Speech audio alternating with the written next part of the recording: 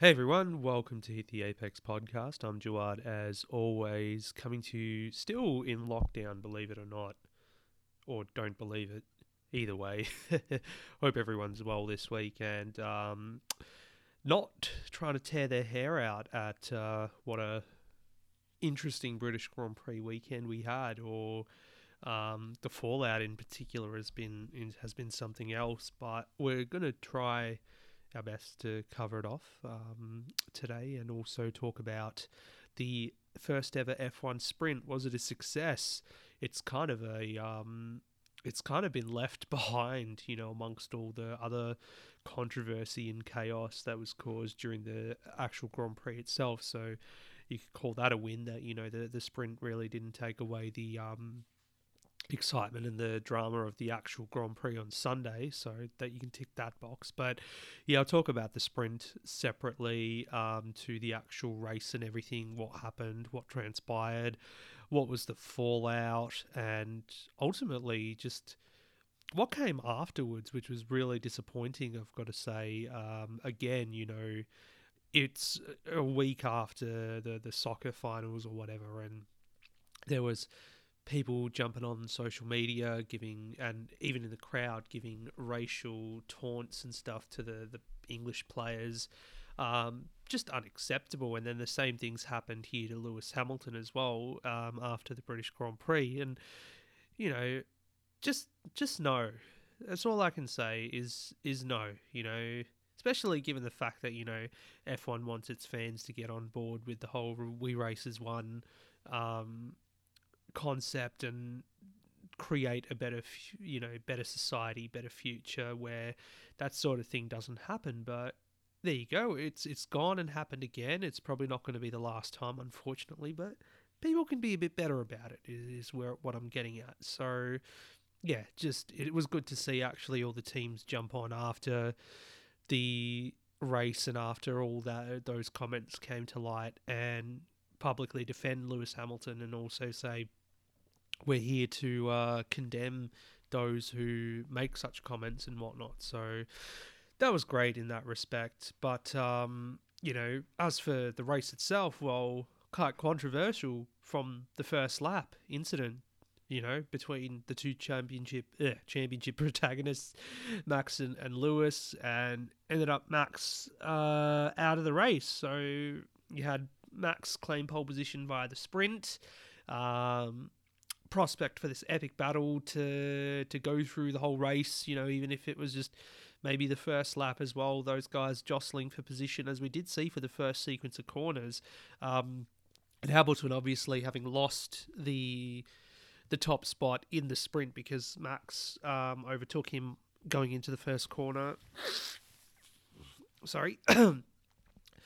Max overtook him going into the first corner of the sprint race. Lewis just wanted to get one back up on him, and they battled it out till Copse Corner, where Max had the racing line. Lewis trying to get down the inside. There was like little or no gap between the Red Bull and the wall on the inside, and Hamilton barely alongside. They probably just managed to get alongside before there was contact made, and Max ended up in the barrier with a 51G impact. There was a red flag that came out, and little was it known at the time to the rest of the field that Max had actually been taken to hospital for precautionary checks. So he was all good, though. It's just precautionary checks and everything. But yeah, that was it. You could feel something was building all season. You don't have a championship season where you got two title protagonists, whether they're on the same team or different team, and you don't have a flashpoint like that. That's just motorsport, and that's competition. Whether we want it to happen or not, that's another question. And I'm sure there's a lot of people out there who love the drama and everything. But how could you not expect something to happen? But happening here, and possibly even the sprint race storyline kind of fueled this one, where Max got up on Hamilton, who was fastest in qualifying on Friday, and then Hamilton wanted to get back at him come the actual Grand Prix, and then this happened. So what are we going to say? What's the verdict? There was a 10-second penalty in the race that was handed down.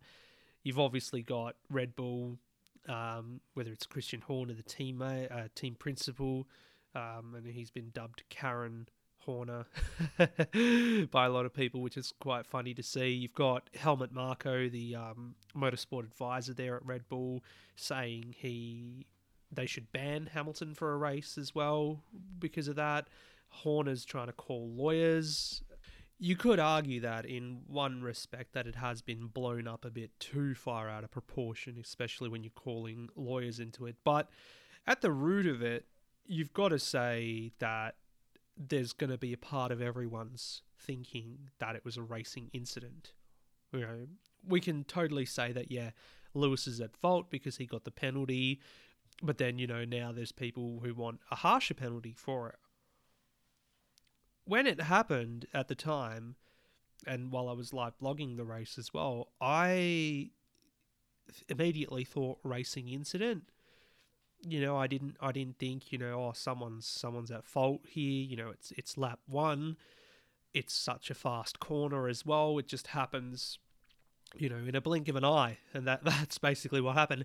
And it was pretty terrible because I had to basically stream the race through my phone, like double screened it to the TV, so the quality was pretty poor, and it basically skipped a few frames when that incident happened, so I didn't quite catch it live.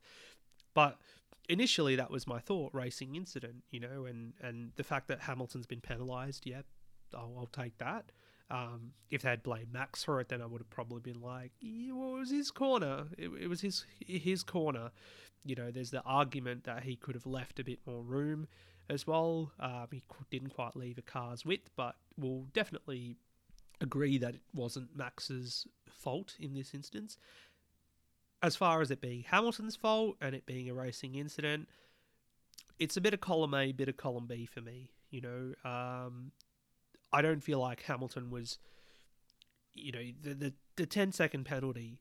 He was given the penalty, right? But was he given a real penalty in that sense? Because he did come back and win the race at the end of the day. So, you could give him whatever, and he still come back and win. Like if it was a stop-go penalty, it would probably been not been able to win the race or even finish on the podium. But he was able to come back and win the race easily from there. He worked hard for it, of course, not easily. But yeah, what I'm saying, there's a line I think you've got to draw in the sand where motor racing, unfortunately, is dangerous, and incidents like that happen. There's no point trying to chastise Hamilton. I think people are just looking for a target to pick on. Am I satisfied that he was given 10 seconds? Not really, because it didn't. It as I said, it came to be a nothing penalty kind of thing. You either throw the book at him or you leave it as a racing incident. Don't just give some token penalty for that instance. We've seen this countless times over the years in Formula One and in motorsport, where you've got this intense rivalry. And you have these flashpoints, with Seb and Lewis when Ferrari and Mercedes were fighting. You had Baku, you had Rosberg and Hamilton there at Barcelona 2016. And with these two, it's kind of been simmering away so far this year, where first corner Barcelona, first corner Imola, you had, I think, yeah, that was it. Those two corners, and just the last couple of races where Red Bull have really brought with them to the table their speed and consistency, which has been frustrating Hamilton. And every time you hear him talk in the press conferences, he's been like, just the lack of upgrades that we've got, and they're bringing too many upgrades, referring to Red Bull. So it was bound to happen, and sorry if I'm sounding like I'm not taking sides or like really throwing the book at someone in particular. It's because it's a fact of life. It's what it is. It's happened. Are there going to be consequences by calling lawyers? Probably not.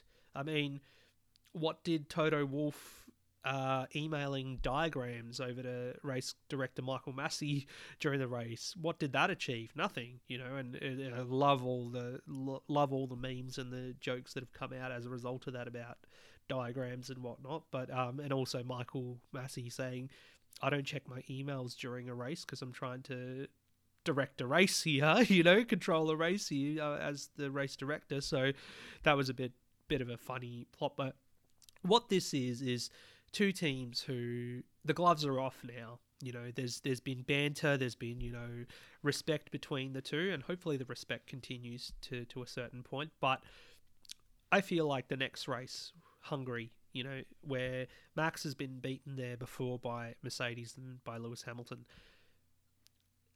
the gloves are going to come off. It's not that they're going to get dirty, but it's just going to go get a bit more fierce. And I think that's what's going to put bums on seats. That's what's going to be exciting about it.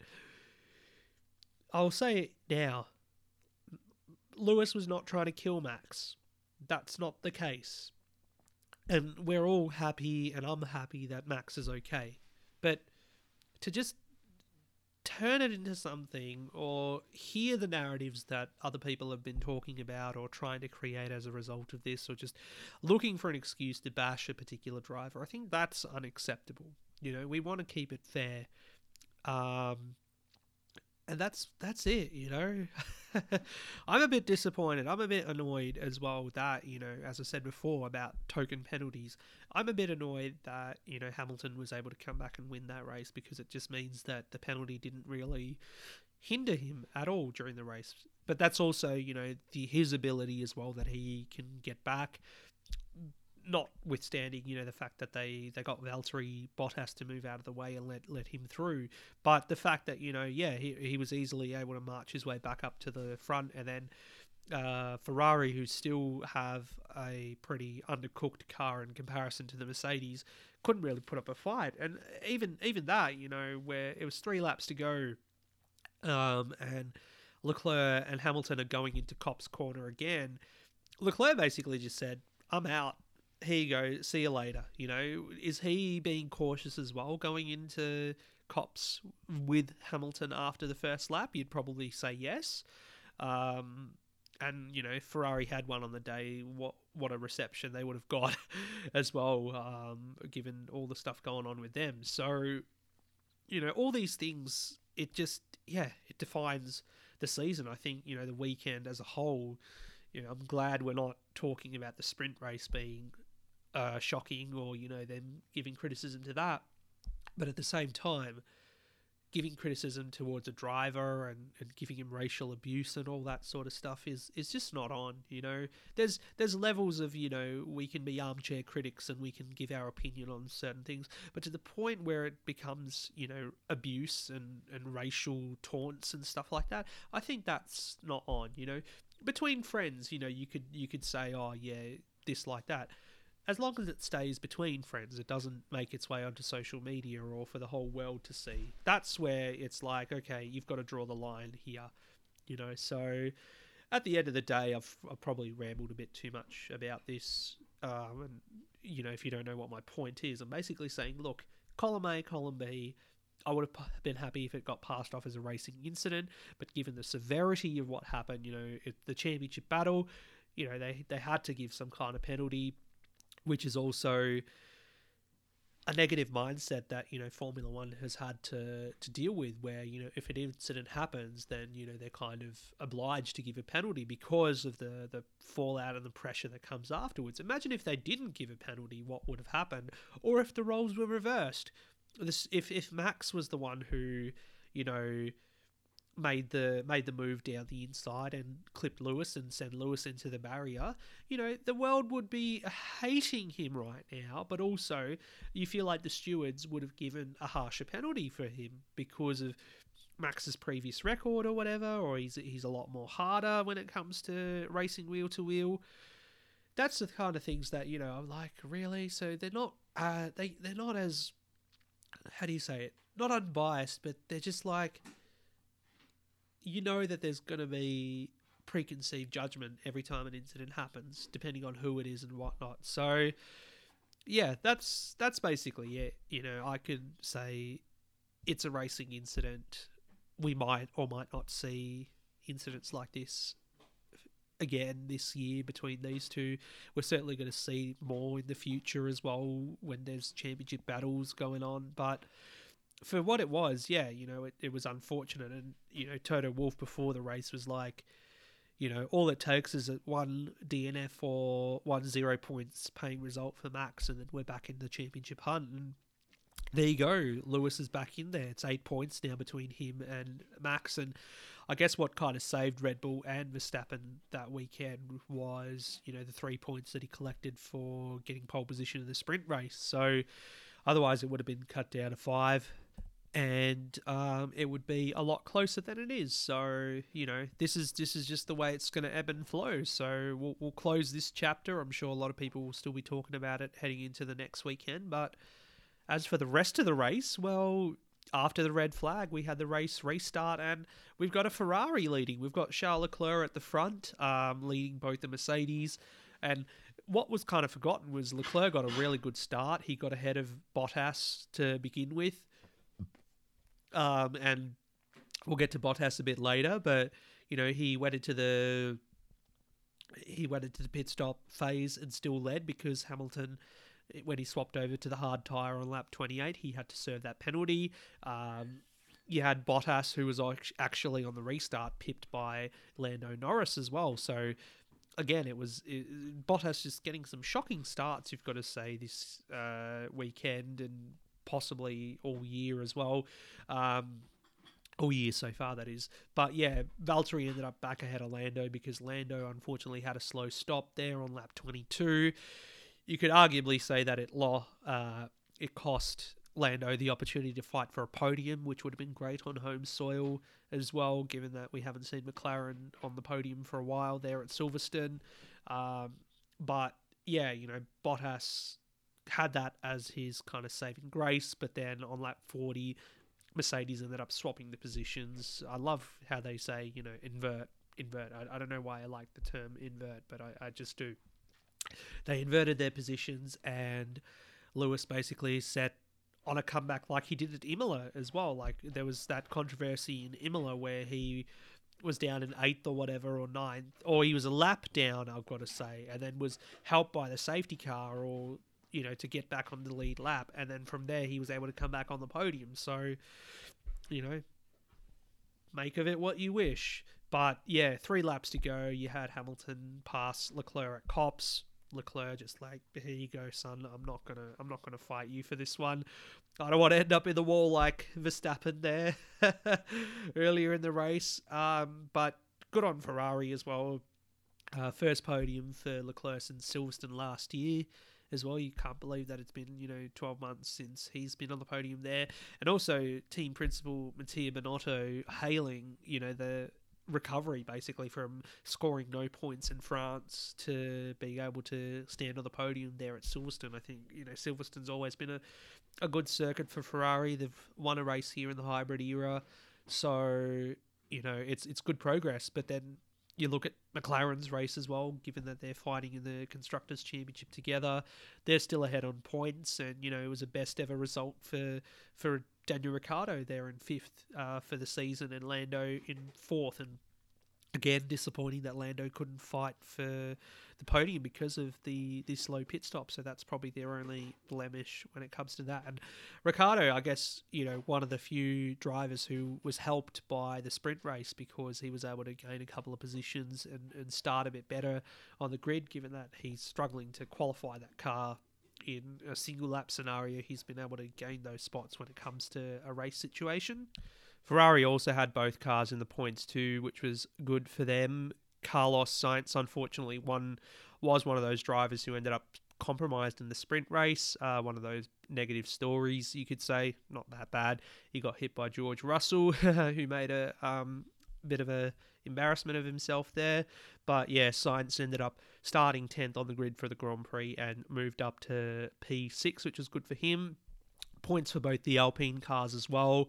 And you got to say, Fernando Alonso put on a show all weekend. He was excellent in the sprint race, and then even in the actual race on Sunday, he was fighting wheel to wheel there. We saw Seb Vettel, unfortunately, have a spin and ended up out of the race when he was fighting Alonso. Not that it was his fault, but those guys, it takes me back to when, Red Bull and Ferrari days before the hybrid era, they were fighting wheel to wheel there. And I think even in 2014, they had a bit of a fight here at Silverstone together. Lance Stroll, only Aston Martin in the points as well at their home track, so probably a bit of a disappointing race for them in terms of, bringing home the results on home soil. And Yuki Tsunoda taking out the points ahead of Pierre Gasly, which has been a rarity this year. So, yeah, no points for Red Bull in this race, apart from, the 3 points that Max collected on the Sunday. Checo, I haven't mentioned him yet, because I was going to get to him when we talk about the sprint, but he probably had his worst weekend in a Red Bull, and it was exacerbated, I guess, by what happened in the sprint race for him, because he ended up having a spin on his own. He had to retire from the sprint race, which meant Red Bull could change a bunch of componentry on his car and start the Grand Prix from the pit lane. And it just didn't really go anywhere for Checo, unfortunately. So that's probably why, Red Bull are just, doing what they can to, get what they can from Max and all that. But at the same time, it's just like, it's not going to happen, when it comes to the lawyers or whatever. So, yeah, bad weekend for Red Bull, but the championship, it's close again. It's 4 points in the Constructors' Championship too, which is helped, you got to say, by Bottas in the last couple of races being on the podium every time. Even though we just have no killer instinct anymore from Valtteri, nothing from him in qualifying as well to try and get on the front row or even pole position like we saw him many times. And then just getting lucky, I guess, with the Lando pit stop, because I think, we could have seen Lando easily fighting him for third this weekend. And that would have been a great storyline for McLaren and for Lando Norris on home soil. So, yeah, can't say much more about Bottas than, he's doing the job that he needs to, but nothing more. And it's very sad to see that's what he's come to. So anyway, moving it on, and let's talk about the sprint. Let's talk about the sprint, something positive to come out of the weekend, I guess, after all the negativity from the Grand Prix and from the Verstappen and Hamilton incident. And it was great because there was excitement due to the fact that there was less practice. There was more time spent in Parc Ferme, which meant that teams couldn't really change much in the way of setup and whatnot. There was a bit of criticism, of course, about, what's the point of FP2 on Saturday morning before the sprint if cars are all in Parc Ferme? They can't learn anything or adjust things on their car. But, at the same time, it's about, having cars out on track, and, surely they'd learn a little bit when it comes to getting things ready for strategy and whatnot for the Sunday. Friday's qualifying run a bit later than normal. It was like close to 6 p.m. I think there in at Silverstone, which I could not stay up that late here. I think it was like 2:30 or something, or 3 a.m. in the morning. I was like, I'm not going to do that, unfortunately. But it was a good qualifying session. You had your usual contenders. You had George Russell getting into the top 10, Lewis and Max sharing the front row. A lot of people divided over the Speed King Award. Apparently, if you're fastest in that Friday qualifying or whatever, you because you don't get pole position, because pole position is for the winner of the sprint, you are the Pirelli Speed King. So that's a bit of a gimmick. I'll give it that much. I think it's a bit funny, to be honest, but there's a lot of people out there who take themselves way too seriously, who will disagree with that. So Lewis, the Speed King, and then going into the race, of course, Max was leading into the first corner on the first lap. So that's probably what, frustrated Hamilton, of course. But overall, it was like, as much as drivers leading into the sprint said that, it's not, you're going to see trains, you're going to see procession.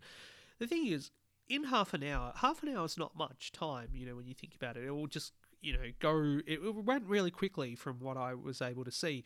You had some initial jostling for position and some initial excitement for probably the first 10-15 minutes, the first few laps or whatever. You had gains made by McLaren. You had Fernando Alonso putting on a show as well. He was as far up as fifth in the end, but then at the end of the day, I think he qualified like seventh or whatever, which was still 4 positions up from where he started the sprint as well. So good on him for that. I said before as well that racing situation suits Ricciardo a bit better as well compared to qualifying the car in the traditional format, so he was able to make gains in there too. You had the contact between Sainz and Russell as well early on. You had Checo doing his spin and ended up ruining his whole weekend as a result of it. So I just think, half an hour is not such a long time or whatever to feel bored with the sprint. You got all that initial excitement done, and then you had the last 15 minutes or wherever where you did see a bit of a procession form, especially with the front as well, with the top 3 cars. So I felt a bit more excited about that 30-minute race than I do about a lot of the 1 hour qualifyings that we have for the rest of the year. Certain tracks where you don't see cars come out, in the early stages of the session. They'll wait till right at the end to go set their laps. Having said that, though, as I've said on recent episodes, qualifying at the moment is quite exciting with the traditional format because we do have a genuine unknown as to who's going to be on pole position. It could be a Mercedes. It could be Red Bull. It could, you could have McLaren and Lando Norris on the front row as well.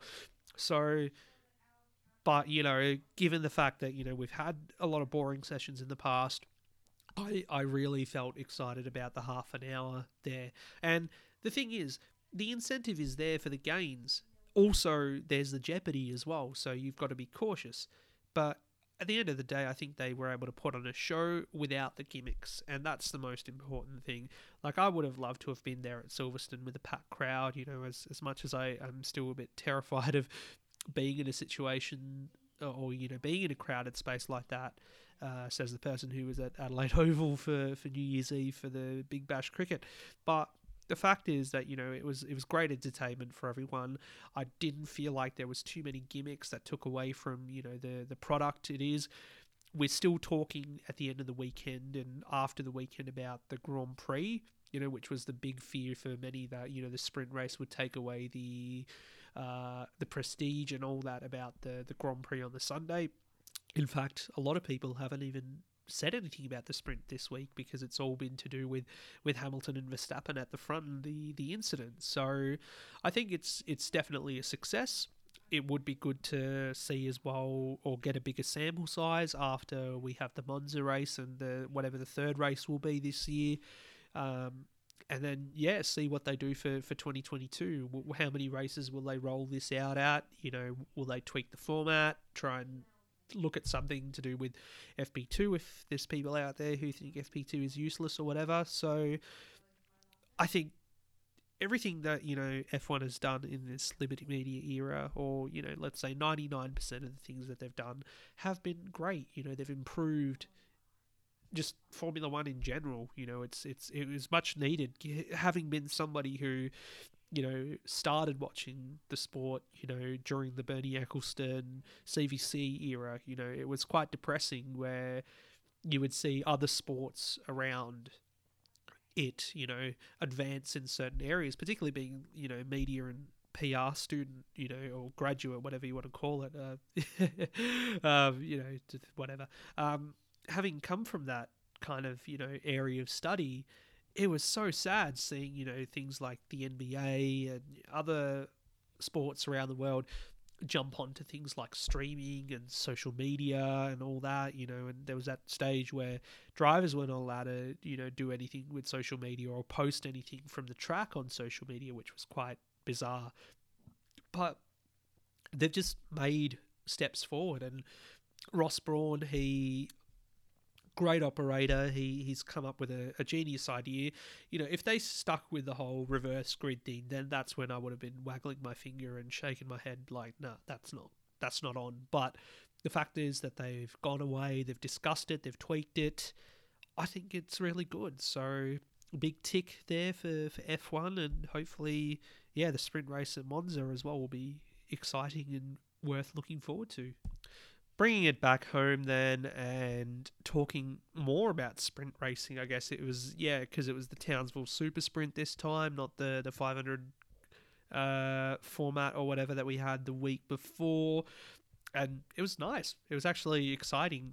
Like not that I don't like the long distance racing, it just is a different kind of beast. And the sprint racing, as we've seen in the last year and a half for supercars, has been a bit more exciting. It's a bit more varied.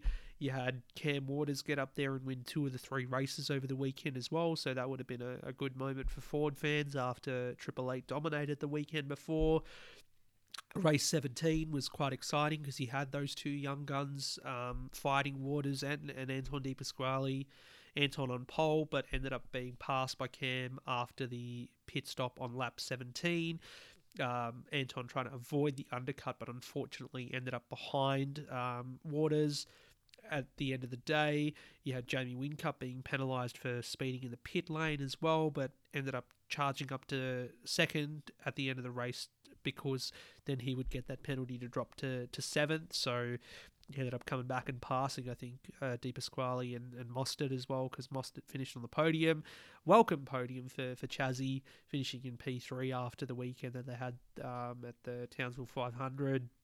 And also a season best result for Tim Slade and the Blanchard Racing team with 4th. And they qualified down in 19th, but ended up coming in real early for their pit stop as well to undercut a whole bunch of people and get out of the traffic as well and finish far up. I think they did that every single race across the weekend and got some good results, but 4th was the best that they could get, obviously, helped by the Whincup penalty as well. How that happened was that Whincup pitted behind Waters there.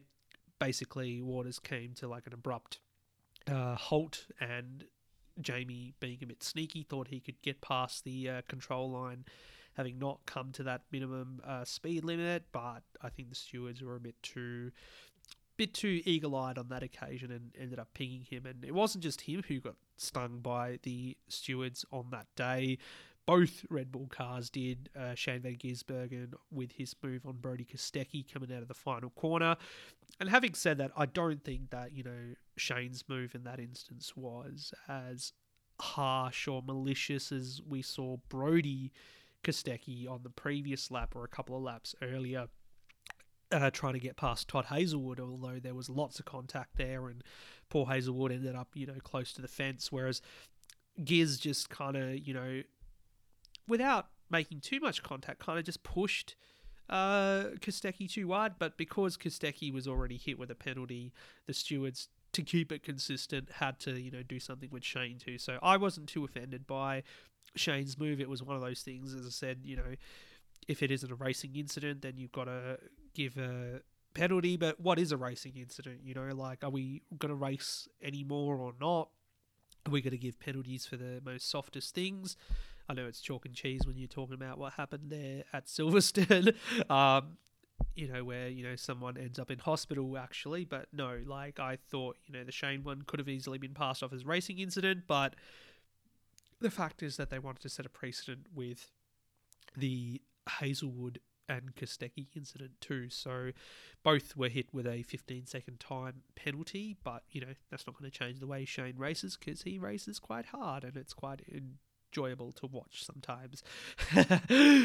Indeed. Anyway, so Mozzie ended up on the podium there. That was probably the worst race the Red Bull guys have had in a while, but they still finished in the top 10, so that was good for them and their championship aspirations. Race 18, basically a repeat of last week when you had both cars dueling for the win from qualifying as well. So Whincup ended up beating Van Gisbergen by 0.06 of a second for pole position, then ended up leading the start of the race, and then it was after the pit stops that you saw Van Gisbergen kind of reel in and pass his teammate. But it was quite entertaining because they were, just kind of hustling together. But at the same time, these guys, ultimate professionalism, especially between teammates. It looked like things would go awry and, you'd have an incident, but they just do it. They do it so well, wheel to wheel, put on a show, and without actually, damaging the car or like sending a check home to the boss or whatever to get the car fixed, or a repair bill, I should say. So ultimate professionalism, really good job from both those guys, and another win for Van Gisbergen. that was basically it. And I think Will Davison ended up coming home and finishing third at the end of the day. So good on Davo. Waters, his second win of the weekend, duking it out with Van Gisbergen for the win. That was great too, because basically Shane ultimately got a taste of his own medicine, being fended off by Waters. Shane trying all he can to get past, but Waters was able to stay ahead. We actually had a safety car as well. Surprisingly, we haven't seen a safety car all through the past fortnight there at Townsville. I think even last year there was no safety car, but that was brought out because Tim Slade and Macaulay Jones ended up having a come together, or it was actually Jones on his own ended up clouting the outside wall at turn 10, and pretty much ruined his day, because it was a career best qualifying for Jonesy as well there, getting I think like 8th or whatever. He was battling away with Slade, who did his early pit stop again, and then unfortunately he was out. Van Gisbergen pitted from the lead, but Waters had stayed out, so that was the interesting thing, is that you would have thought that everyone would have come in under the safety car, but apparently the safety car hadn't actually left the pit lane yet. So that was a bit of a strategic masterstroke for Waters, because he hadn't caught the safety car just yet. So he could come in a lap later and end up staying in the lead and then catch the safety car, whereas Van Gisbergen became an effective third on the track, and having been jumped by not only Waters but Davison as well. So Davison was easily taken care of by Van Gisbergen, ended up passing him there at turn 6.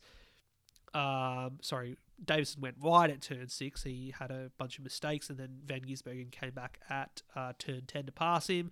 Then basically ramped up his assault on Waters, repeatedly going for the pass, using his signature move there at turn 13, and basically, Waters just denied the aggression and stayed ahead. So it was nice seeing those two go wheel to wheel again. It was like Bathurst last year, those two, and this time Waters ended up finishing ahead. So seconds separated them, and some good points for Waters in the championship, even though I think it's still pretty difficult for anyone else to come and win this one. But they did quite well.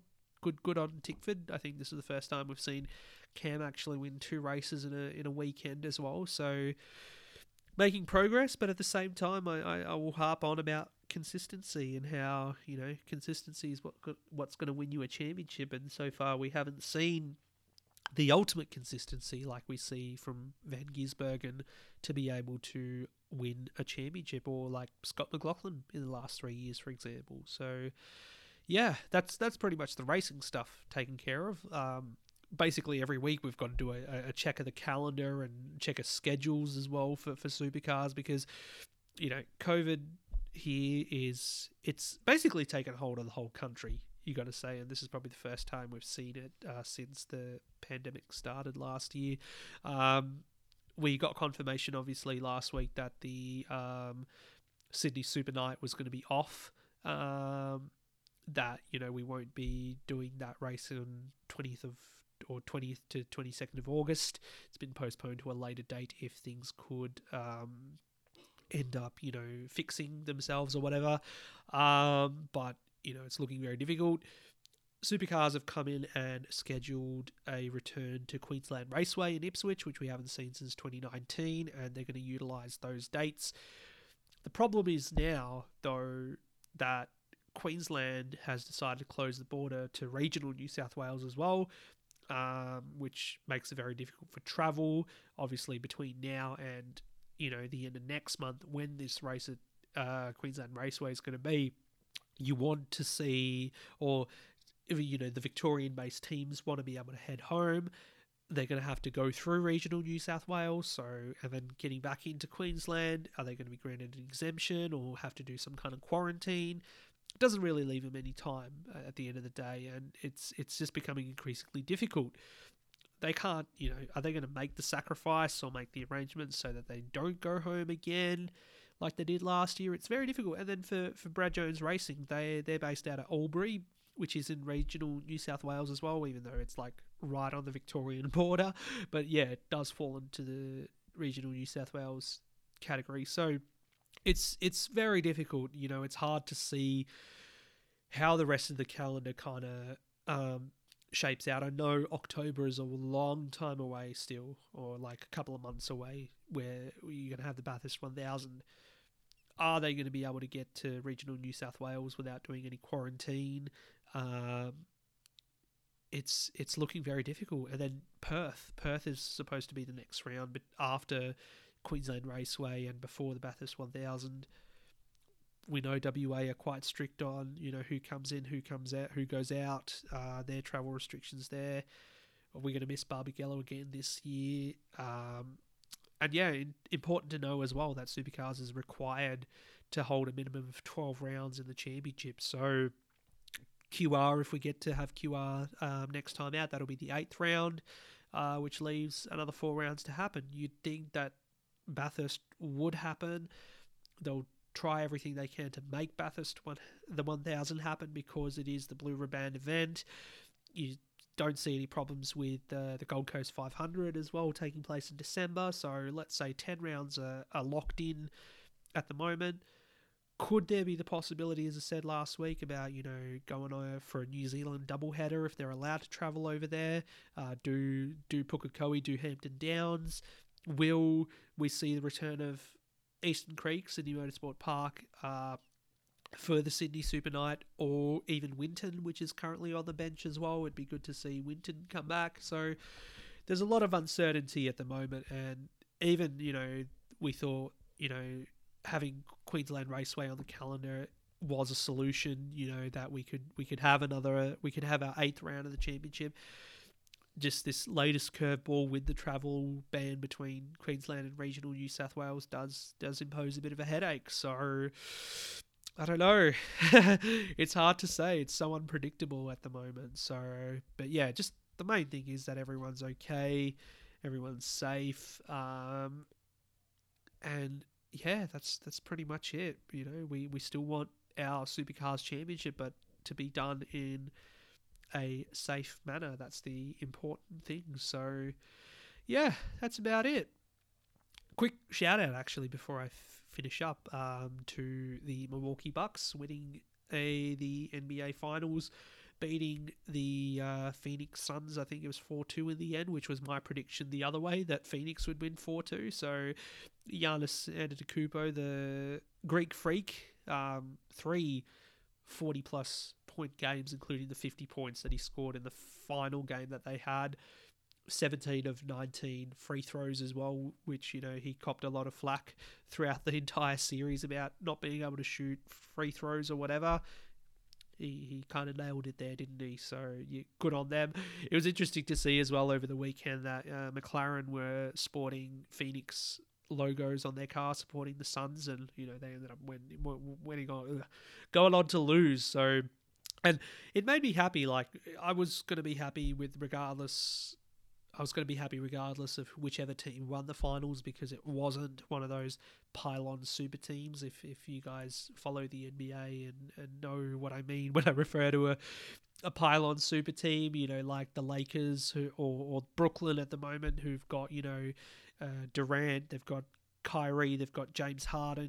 They just go for all these superstar players rather than relying on the rest of their roster, which Giannis, Chris Middleton, Drew Holiday, great combination there at at Milwaukee, and then CP3 there with DeAndre Ayton, Devin Booker, unfortunately not showing up to the party in the last few games, but they're a solid combination too at Phoenix. So hopefully CP3 doesn't pull the plug and decide to jump ship now after that. There has been some chatter that he is being pursued by the Lakers, possibly.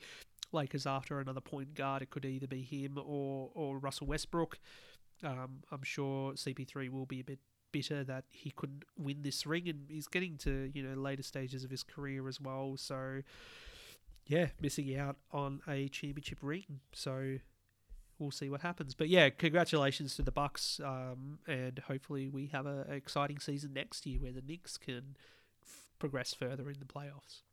Anyway, thanks for joining me this time. Hope you all stay safe wherever you are in the world. Enjoy. And we'll be back next week to preview the Hungarian Grand Prix. So yeah, nice to have a weekend off motorsport. Might start building some Lego again. Anyway, thanks guys. Cheers and see you next time.